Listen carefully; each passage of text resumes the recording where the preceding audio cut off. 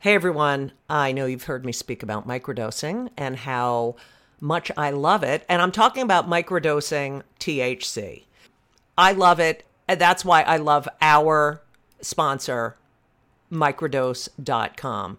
Microdose gummies are incredible. They deliver perfect entry-level doses of THC that help you feel just the right amount of good. And when I mean just the right amount of good, I mean in so many situations: anxiety, sleep, focus, pain, relaxation. There are so many different strains and they're really helpful. And I have recommended microdose.com to so many people. And you know what they say to me? Thank you. Thank you, thank you, thank you. Don't be afraid of microdosing. Go to microdose.com and you'll learn all about microdosing THC. These gummies feel amazing. They taste amazing. I have used them to get me into the zone I need to write. I've used them at night after a stressful day or a stressful show to relax. I have also said to family members, please take a gummy right now. And they've said, oh, good idea. So check it out. Check it out because they're fantastic. And I'm not like a big weed person. I mean, I used to be. And I do enjoy weed every now and then, but I love these gummies and I take them with me everywhere. So check it out. Don't be afraid. They're all natural. They're fantastic and you deserve it. So what are you going to do? You're going to do something that is fantastic. You're going to get 30% off your first order. 30% off. That's a lot. Plus free shipping today at microdose.com. Use promo code JudyGold, JUDYGOLD. It's available nationwide. They deliver it to your door. That is microdose.com, promo code JudyGold for 30% off and free shipping. Do it. Go to microdose.com, promo code JudyGold. You deserve it. You deserve it. And you know what else? You're welcome.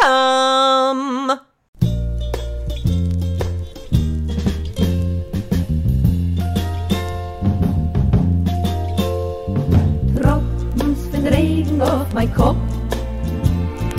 Ik weer dekkelbus is die kleine paardijn top.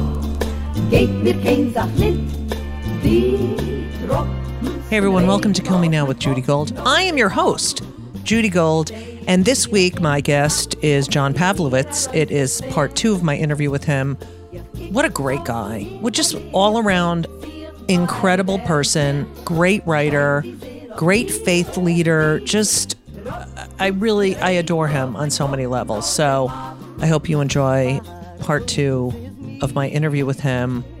Sit back, relax, because it's so easy to relax now, isn't it? Nothing going on in this country to make you angry. So sit back, enjoy, and I'll catch you on the out. I don't know what that means, catch you on the out, but it sounds cool. Enjoy. You meet Jennifer, your wife, your future wife, and this sort of brings you back. So you kind of leave for a while. You're like, I'm not going to deal with this religion stuff. When did your brother come out? I had read that your brother came out as gay. And you said, I read in an article you had said that made you realize why he had been depressed. Yeah. So I met my wife, and she had come out of a very similar story, raised Roman Catholic in the Northeast in Philadelphia area. And we had both drifted from our faith, and we came back to organized religion because we were getting married, and you realized, we're supposed to do that in a church. Right. Yeah. And so when my brother came out after some of that time passed, so I was actually kind of already an affirming minister. Right. And then later on, but yeah, looking back, I mean, that was, my brother had a lot of a lot of difficulty in his high school and college years, and realizing now, of course, it was just because he was living in this environment where he couldn't be a fully authentic version of himself. And once he could be, it was like a switch was flipped and everything was different for him in a lot of ways. Well, and it's not even like you can't be yourself. It's like who you are is an aberration, is a sin. You're That's like, right. That's the worst. It's so interesting as a gay that I ask young gay people this now. Like, I knew I was gay when I was like 3. I mean, I was like, something's different, Yeah. And then you get to puberty, you're like, oh, but there's something which is so weird that you can't tell anyone. It has to be a secret. And Yeah. and that still happens. Like, kids still, they don't say who they are. Like, it's like, and no one teaches you that. Like, this whole don't say gay thing. To me, it's like, no one said gay when I was growing up, and I'm gay. So it doesn't mean, but it's like that thing where inside at such a young age, oh, right, what the hell is that?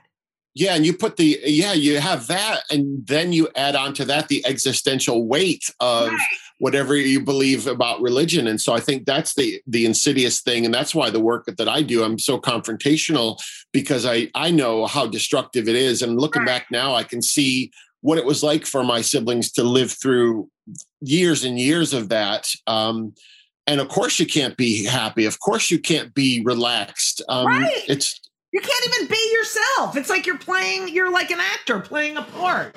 That's right. That's right. It's so horrible. Okay. So you get married, and that sort of brings you back to the church, and you go Methodist. Is that correct? Yeah. Well, it was funny because I remember we were living together, my wife and I, and so we're calling around all these. Yes. Oh my God. How about that? Oh my God. Oh, all right. Should we shut this down now? Yeah. And something just went on and fire. I could not. And we're feeling like, we need a religious presence. So I just did this very spiritual thing. I just went to the Yellow Pages and started looking at churches in our area and saying, hey, we want to get married. And all these churches, of course, you had to be a member, you had to go to this class, or you have to give money or whatever it could be. And one pastor, a Methodist minister, a female pastor, which had never met a female pastor who turned out to be gay. She said, well, why don't you come down to our church and see what we're about? Then we can talk about you getting married there. Real small country kind of chapel outside of Philadelphia. And we just discovered real people kind of really trying to live, compassionate lives together. And so that really changed things. So it happened to be a Methodist church. She was a leslie? But by that time, the gaydar was working better. So I did, it wasn't like before. And so I realized, okay, this is probably what's going on. But she was just such a I still have a Post-it note where I wrote down her name and number for that appointment, because it really altered the course of my life, because we got married there and I started working with the teenagers there. And that just set me down a totally different path.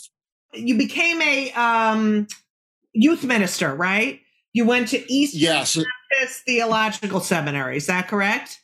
Yeah. So I did everything backwards. So I was in the church working as a minister, and then they asked me to speak every Sunday at this sort of what they called a progressive service. And so what I started to do was I was up there every week giving a message, and then it occurred to me, I don't know if I even know what I'm talking about. So I went to seminary to educate myself, and then through that process over about 15 years, just ended up, the churches got larger and larger. And I ended up in the Methodist church that I never imagined. And you can imagine, for Catholic parents, that was actually one of the most controversial things that I'd ever done in my life, because they couldn't fathom their son being in ministry and not being a priest.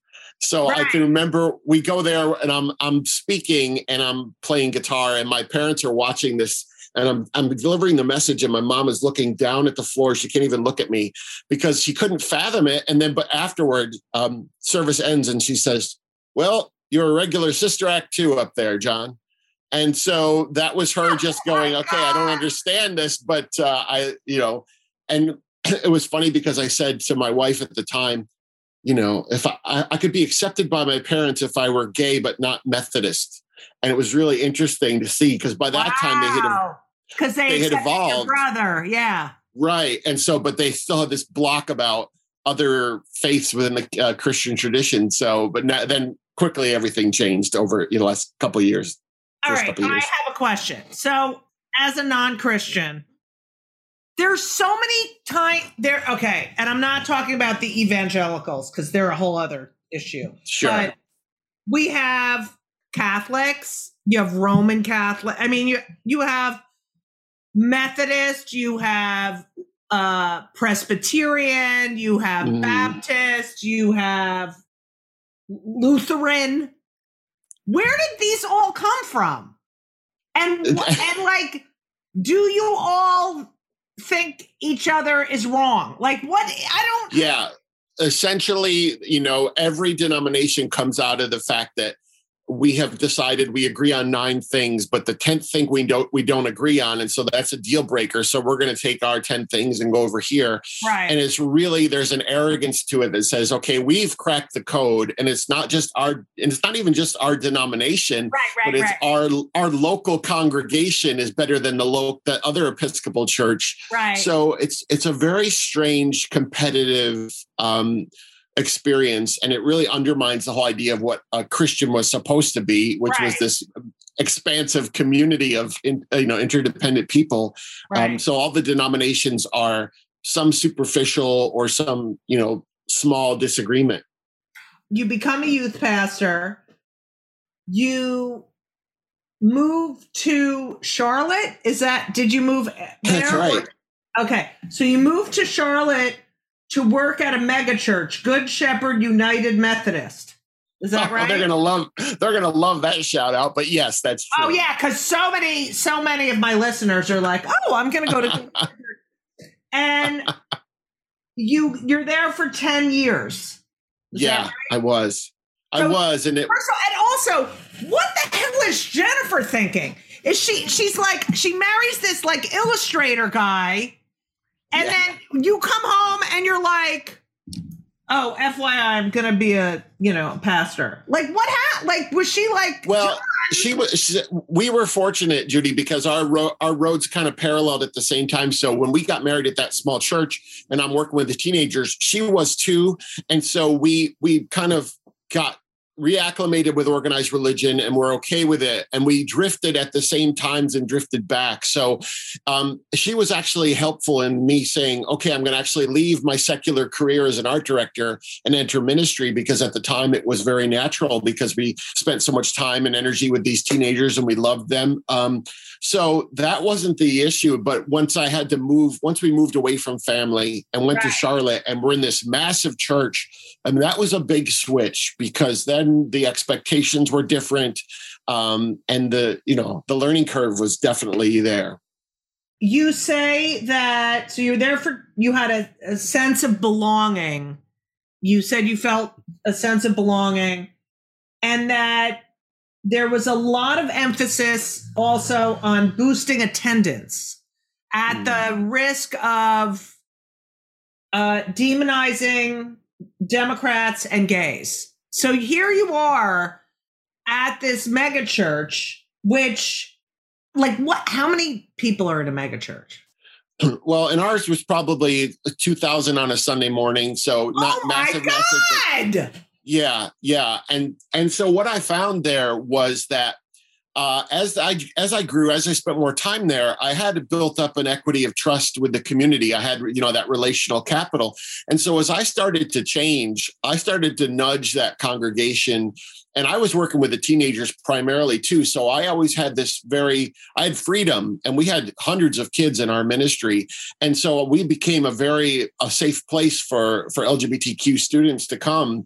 And because I was given a very different message than the Sunday morning message. Right. And I remember the pastor sort of calling me into his office one day, and he said, I just want to talk about, I've noticed we have a lot of gay kids in our youth group. And I said, we don't have more per capita homosexuals. They just know that they're not going to be ostracized if they come out. And so that's when I realized that was a problem for him. And it was not a problem for me any longer. And I knew my days were going to be numbered. Safe. These kids, right? Yeah. They felt safe. Yeah. I mean, they were, because I was not explicitly preaching that, that gay is the okay, right? But LGBTQ Right. students could see, see my heart. And so they were coming out to me terrified of their parents, terrified of the church. And I'm having to carry that secret with them to try to Right. figure out how do I steward them through this without damaging them more. Right. So that started, and I knew my days were numbered in that kind of church. It was just how long would I be able to do that? So you said that the church had become corporate, and that there is I loved this is a quote from you, a conspiracy of silence in churches. Yeah, and it's actually even worse than that. It's a conspiracy of pretending. In our case, it was, maybe I'm not sure I believe this, but I can't question it. And so the minister's up there thinking he has to be perfect. The people in the pews or the chairs are feeling like, I can't talk about this. And so everyone is just artificial. And what I found as I started to speak more explicitly about sexuality or race, that so many people in the church were just thinking, oh, thank you. I wanted permission to question this, but I didn't know how I could do that without losing that sense of community that is so important. That is the thing that Christian religion leverages at its worst. It leverages that need to belong. And so you'll do anything to stay in community with those people. Right. Do they realize how lucky they are that they had you? These kids must be like, do you ever hear from kids that came out? I just married a couple last weekend, which was fantastic. The girl is probably 27, 28 now. And she said, when I went to get married, there's no other clergy member I would think of other than you. And that's important. That matters to me because I wanted, and even though I've drifted from that place, the relationships that I built up for the decades, I mean, it's still there. It's really powerful.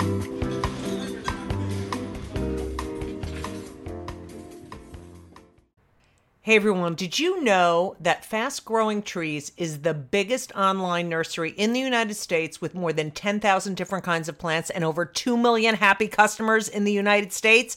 And I'm one of them. You're listening to one of them. Fast Growing Trees has everything you could possibly want, like fruit trees, palm trees, evergreens, house plants, and so much more. Whatever you're interested in, they have it for you. Find the perfect fit for your climate and your space. Fast Growing Trees makes it easy to order online, and your plants are shipped directly to your door in 1 to 2 days. And along with their 30-day Alive and Thrive guarantee, they offer free plant consultation forever. Forever. I just want you to know that I just got off a plane and I walked in my apartment. What was the first thing I did? Is I came in and said hi to Avi, my fig tree. I'm telling you, and I have Yael, which is another plant, but Fast Growing Trees has changed my atmosphere here in my apartment. You don't need a lot of space, but they do have, they have stuff for outdoor spaces. But I live in an apartment, and I'm telling you, Avi and Yael, yes, they're both Jewish names, Hebrew. The space looks so much better. And I just had a conversation with Avi. I was like, I missed you. I love having living things here. It's very, very, I don't know, it's made this more of a home. It's the best. And Elisa has some too. And she loves them. And she talks to them too. But she got that from me. Anyway, check out Fast Growing Trees. You need to be around plant life.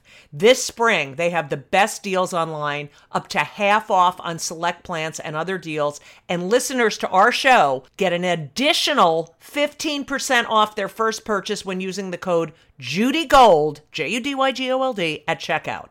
That's an additional 15% off at fastgrowingtrees.com using the code JudyGold at checkout. Fastgrowingtrees.com, code JudyGold. Offer is valid for a limited time. Terms and conditions may apply. You're welcome. So did you then go to another mega church in Raleigh? Is that what happened? Yeah. I didn't learn my lesson. And so I did go to another church, and it was actually a plant, like a Baptist plant. So it was a Southern Baptist church that had planted what appeared to be one of those giant, funky, hey, we're a rock and roll show. We dress casual. we love everybody.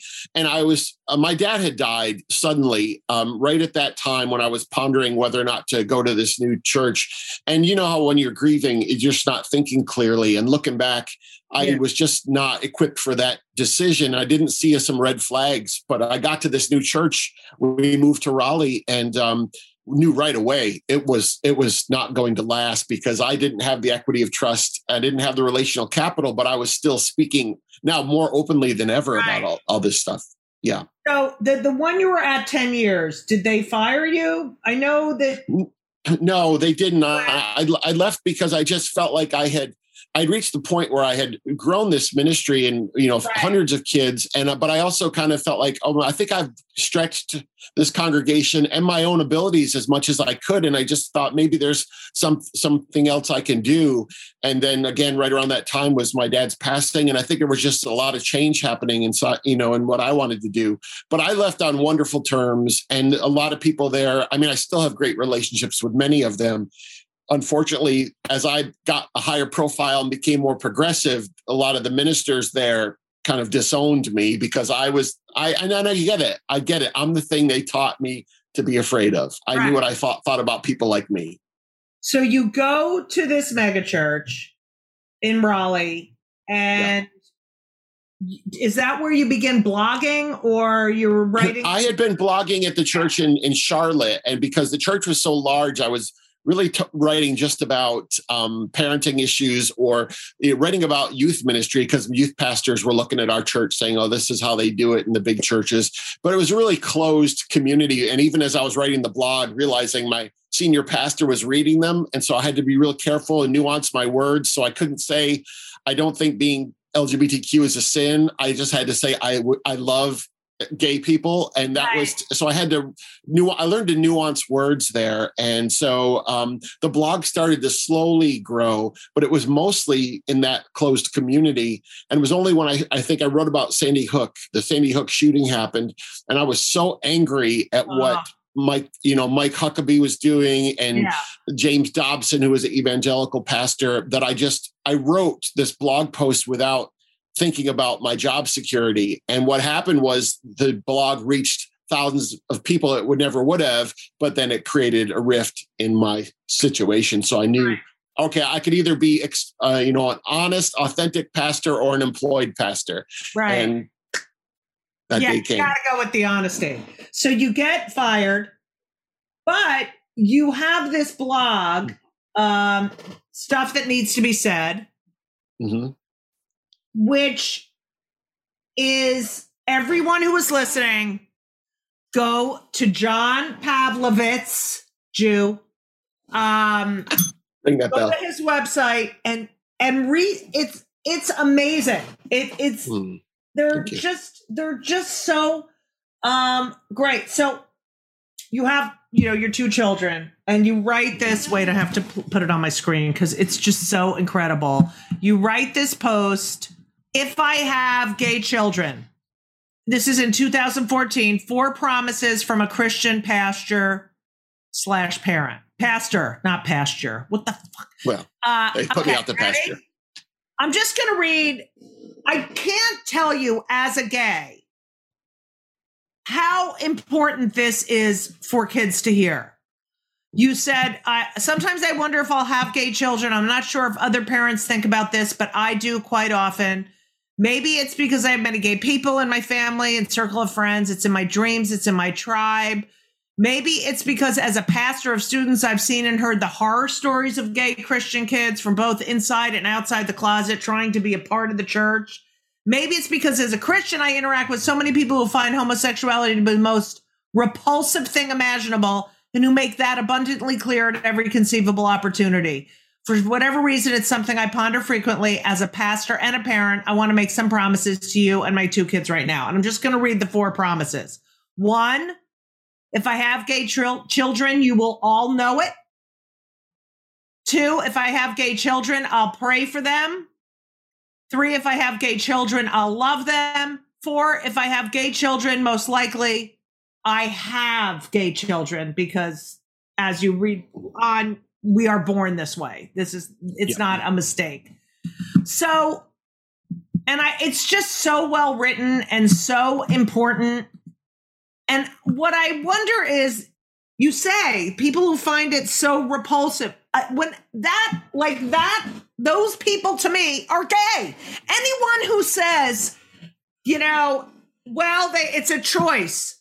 The only way you would be so certain that it's a choice would be if you made that choice. Because as a gay who was born this way, I didn't make a choice. This is who I am. So if you're so 100% know that it's a choice, I feel like you've made that choice. Do you feel like I do, that people who are so obsessed with it and repulsed by it are gay, are homosexual?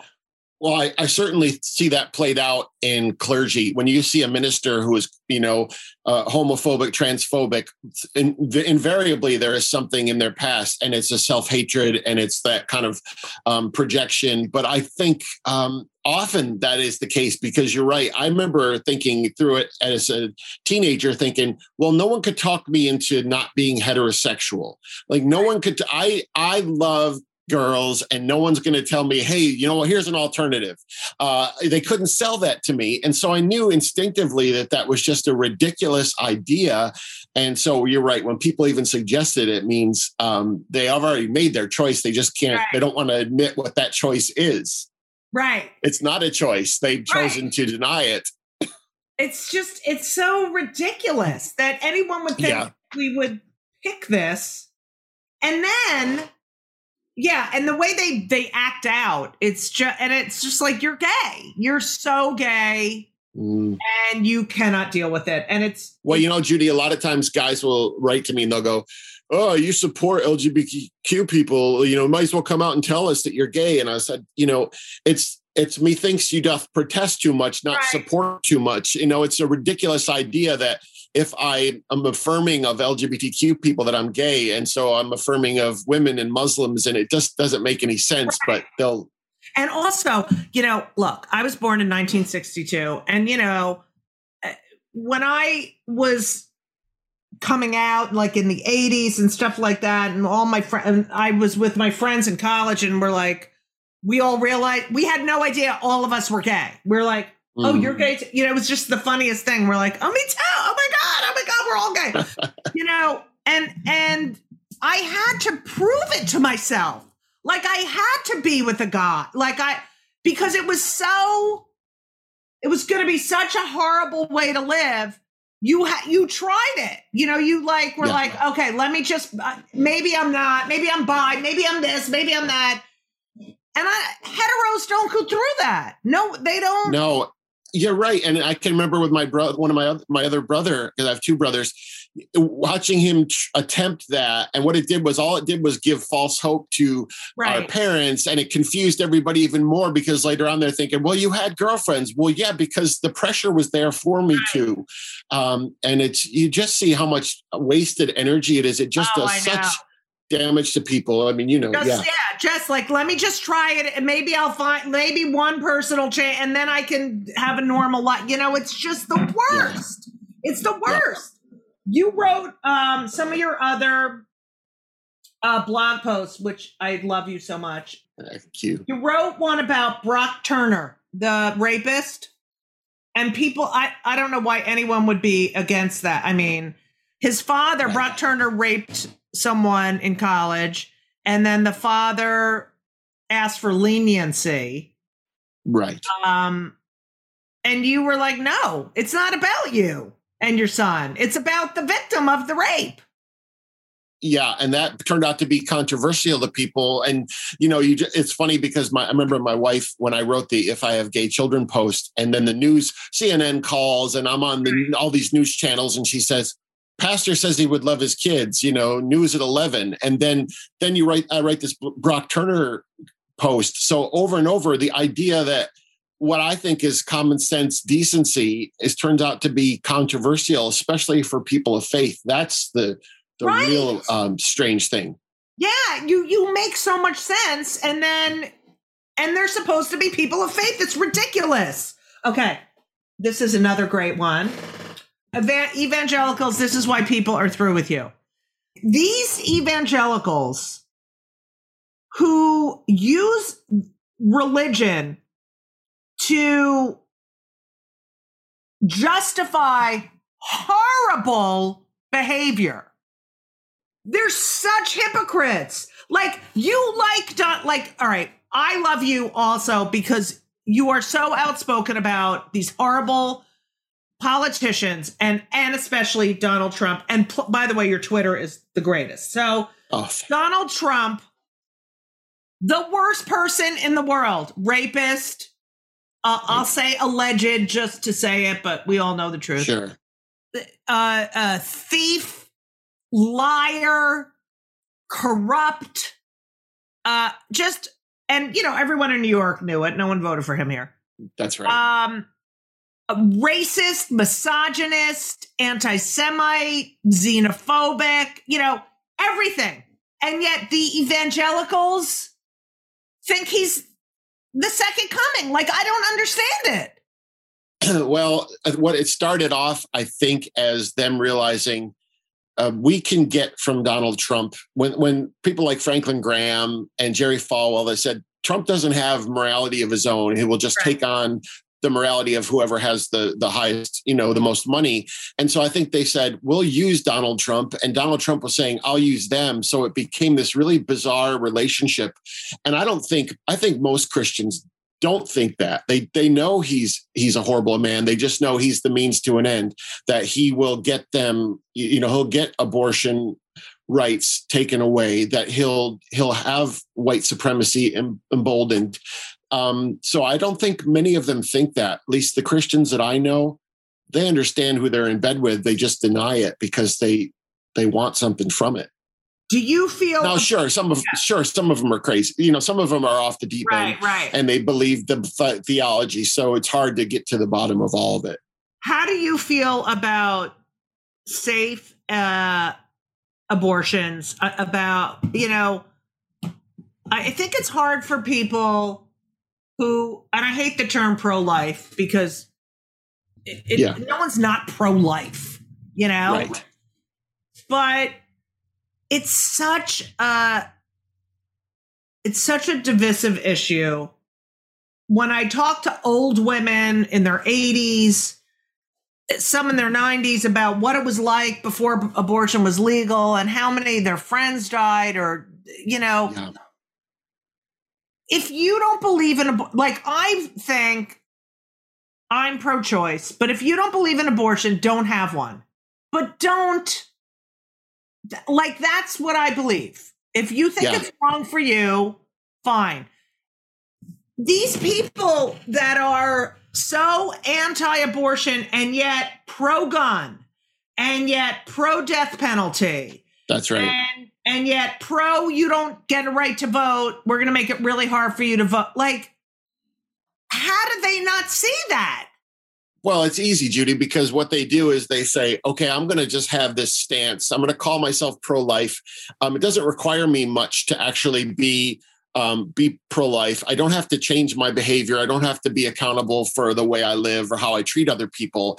And so I always say, are you for humanity? You're pro-life. Are you for humanity? They're the same, basically two words, but basically, if you're not for the lives of immigrants and you're don't want people to have health care, you're not actually for humanity.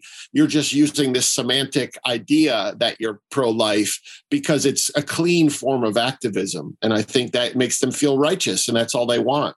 It's just so disgusting. And we know that it's rooted in control. It's rooted in the same thing the anti-LGBTQ stuff is. Right. We want to have power and consolidate it, and that's what we're going to do. And it's so crazy, then these people have, kids who are LGBTQ, and, it's crazy because I had straight parents. It's not like I grew up any differently than anyone else, Yes. Like, you had this kid and the kid happens to be LGBTQ. That's what you had, Just like you have, curly hair or straight hair or dyslexia or not dyslexia or, whatever. It's just who you are.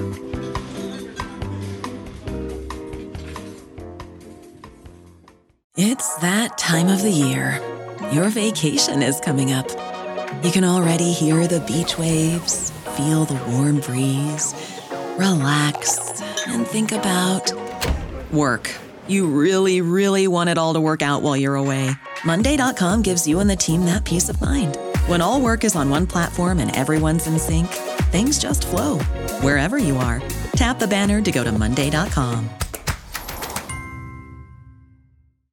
You've written several books. The newest one is If God is Love, Don't Be a Jerk. And it comes out the day you are having surgery. So you write this book, you start writing it in February of 2020. That's right. And when are you diagnosed with your...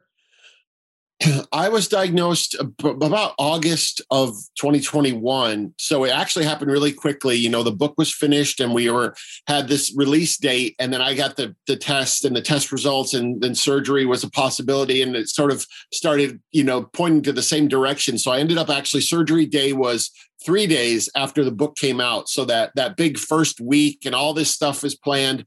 And I saw like 3 weeks before, hey, this is probably not going to work out the way we planned it. Yeah, your Twitter was like, listen, I got this brain tumor, and I have a book coming out, but whatever. And it actually all worked out. I mean, the book is doing amazingly well.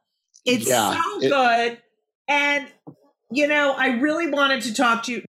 We saw Will Smith smack my friend Chris Rock across the face. Mm-hmm.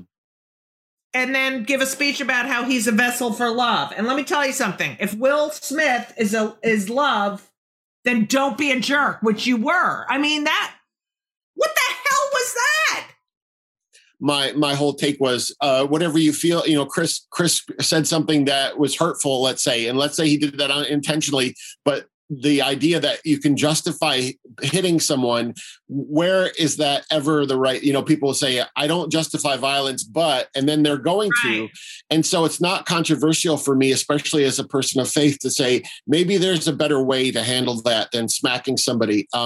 Maybe we don't want to just go around smacking people who offend us because we're never going to stop slapping one another. Right. I mean, it's, as being a comedian, it's a joke. It wasn't a great joke. You don't get up and then they give him a standing ovation. Like, you just smacked a comic. Not all of our jokes work, but that doesn't mean we should be assaulted. And this has been happening in comedy clubs. You shouldn't fear for your life because you're trying, you're just trying to make someone laugh and it offends someone. It's like, get over it. Right. Well, in the heart of the MAGA movement that most people hate is how aggressive it's conditioned people to be in public. And it's like, when are we going to draw the line and realize there has to be a better way than, even if people will say, well, those words were an act of violence. Even if you believe that, then you're saying, let's just match violence for violence. And it goes back to people who say they're pro-life and love the death penalty. It's like, you have to try to have some consistency in your life. So here's the deal. A comedian's goal is to make you laugh, and we get it wrong sometimes, and we should not be assaulted. And I feel like I don't want to live in a world without laughter. And if you don't like a joke, move on with your life. It's a joke. I can't imagine. It's just horrible. So, okay, there's that. Your book is great. I want everyone to wait. Let me read the list of all of your other books. Sure. Okay, go ahead. Sorry. Yeah, a bigger table, hope and other superpowers, low, rise, stuff that needs to be said, and if God is love, don't be a jerk. They're anywhere, right? They're everywhere you can get books. Yeah, you can get them anywhere you buy books. This is the thing I was trying to tell you, is that, this guy's telling a joke. It wasn't a great joke. The words that come out of these politicians' mouths kill people. They literally kill people. This guy was just trying to get a laugh. The stuff that came out of Donald Trump's mouth killed people. Yeah. It's so... Oh! Okay. You're so cute. I'm telling you, you have Jew in you. If you, the minute you find out you have Jew in you, you have to. I better be the first one to find out. Okay. That will be part 2 of our next episode. I ask my guests 2 questions always. Okay. Okay. Number 1, what do you do for your mental health? Because, I suffer from anxiety, depression, OCD, all of them. And I am we're very pro mental health. So what do you do to keep your mental health intact? And you've had a lot of challenges. Well, this is like 6 inches from where we're talking, and I've got a collection of chocolate bars in this drawer that's really shameful. But chocolate and wine tend to be, baby, one of the ways. And me, I have to withdraw because I'm a serial introvert, right? So doing this work is very draining. So I have to pull away and get silence and solitude and nature in some form. And so I do that. I get really selfish with that. That and chocolate and wine. Wait, is it red wine? It is. Okay, it has to be with the chocolate. Now, does Jennifer get mad that when you want to go retreat by yourself and be with your thoughts? No, when you have a great partner who understands how you're wired, we've been married almost 25 years, and so we both understand what the other needs. And she's great about. She understands like what this takes out of me to go. I'll be traveling this weekend. Like you, travel is rigorous, and you're giving of yourself the whole time you're there. So it's a pacing thing, and she's wonderful about it. And what about your kids? Do they resent that, or? Maybe they'll tell in therapy in a couple of years, but right now it's great because I'm fortunate because I do that. But then during the week we're here, we both work from home, and during COVID, we were seeing the kids all day, so we got to go lunch with our kids. I taught my son how to drive, and so you balance it, you work it out. That's the worst when they drive. Okay, here's here's the question we ask everyone. I have another personality here. All right. What pisses you off more than anything? What makes you so mad, crazy mad? Hypocrisy of people who leverage religion to justify hating other people and passing the buck to God. Boy, you really did that quickly. That's scary. I hate that too. Like what are we going to do, John? How is this going to get better? Like, what's going to happen? People seem to be getting worse and doubling down on this stuff. Some of them are, but I think we just know more than we used to, Judy. Growing up, we didn't have social media, so we didn't know how horrible our neighbors were. And now we have Nextdoor and all these other things. So I think it's about the story we tell ourselves. I think you and we encounter people all the time who are really wonderful, compassionate, loving people. Right. And we just have to realize some of that is a false story about how bad it's gotten. It's always been pretty terrible. So we just have to be more proactive about being decent. First of all, I hope and pray that they get the rest of that shit out of your pituitary gland. Thank you. And you are such a good guy. And your Twitter is the best. Thank you. And I love how brutally honest you are. And we need you. We need you. Thank you so much. It's crazy. This is what faith is about. This is faith. This is real faith and humanity. And that's when you look as a Jew, I really wanted to ask you this question.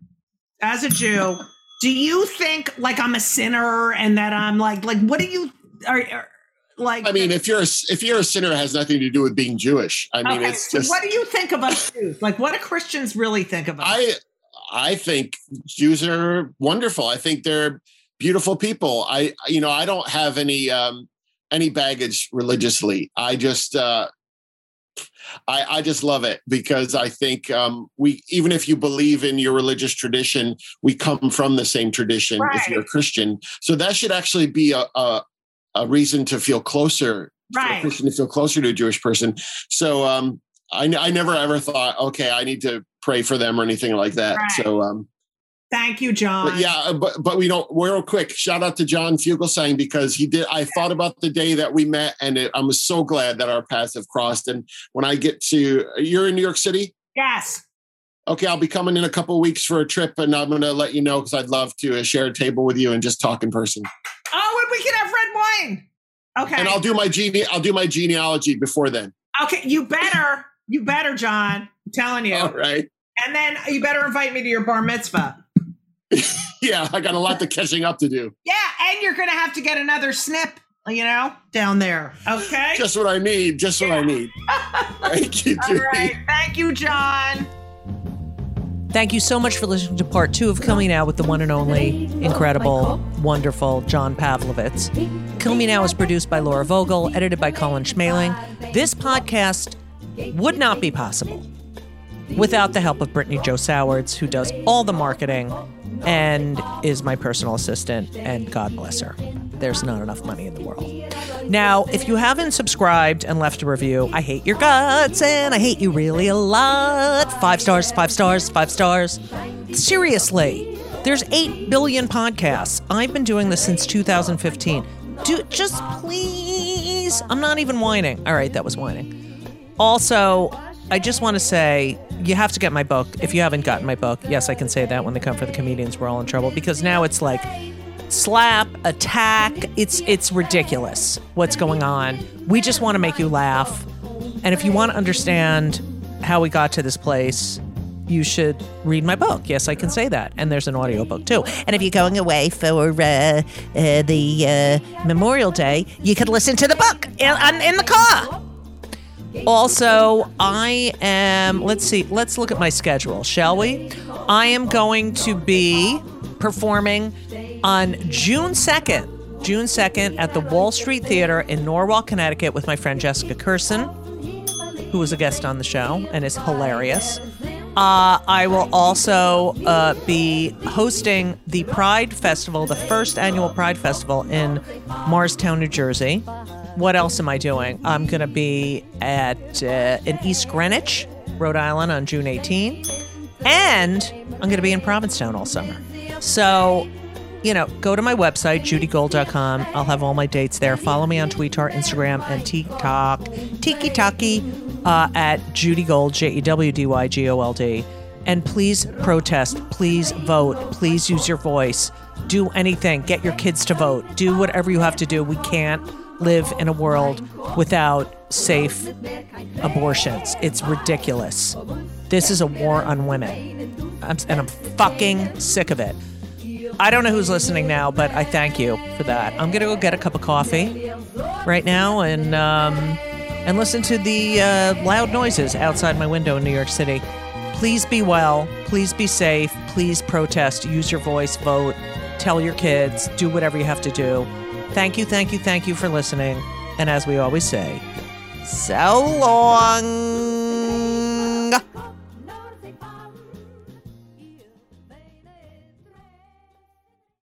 Hey, Drew Scott here, and I'm Jonathan Scott, reminding you that life's better with a home policy from American Family Insurance. They can help you get just the right protection at just the right price and help you save when you bundle home and auto. Kind of like Goldilocks and the Three Bears. It'll be just right for you. We love a custom build. American Family Insurance. Insure carefully, dream fearlessly. Get a quote and find an agent at amfam.com. Products not available in every state. Visit amfam.com to learn how discounts may apply to you. American Family Mutual Insurance Company, SI, and its operating company, 6000 American Parkway, Madison, Wisconsin.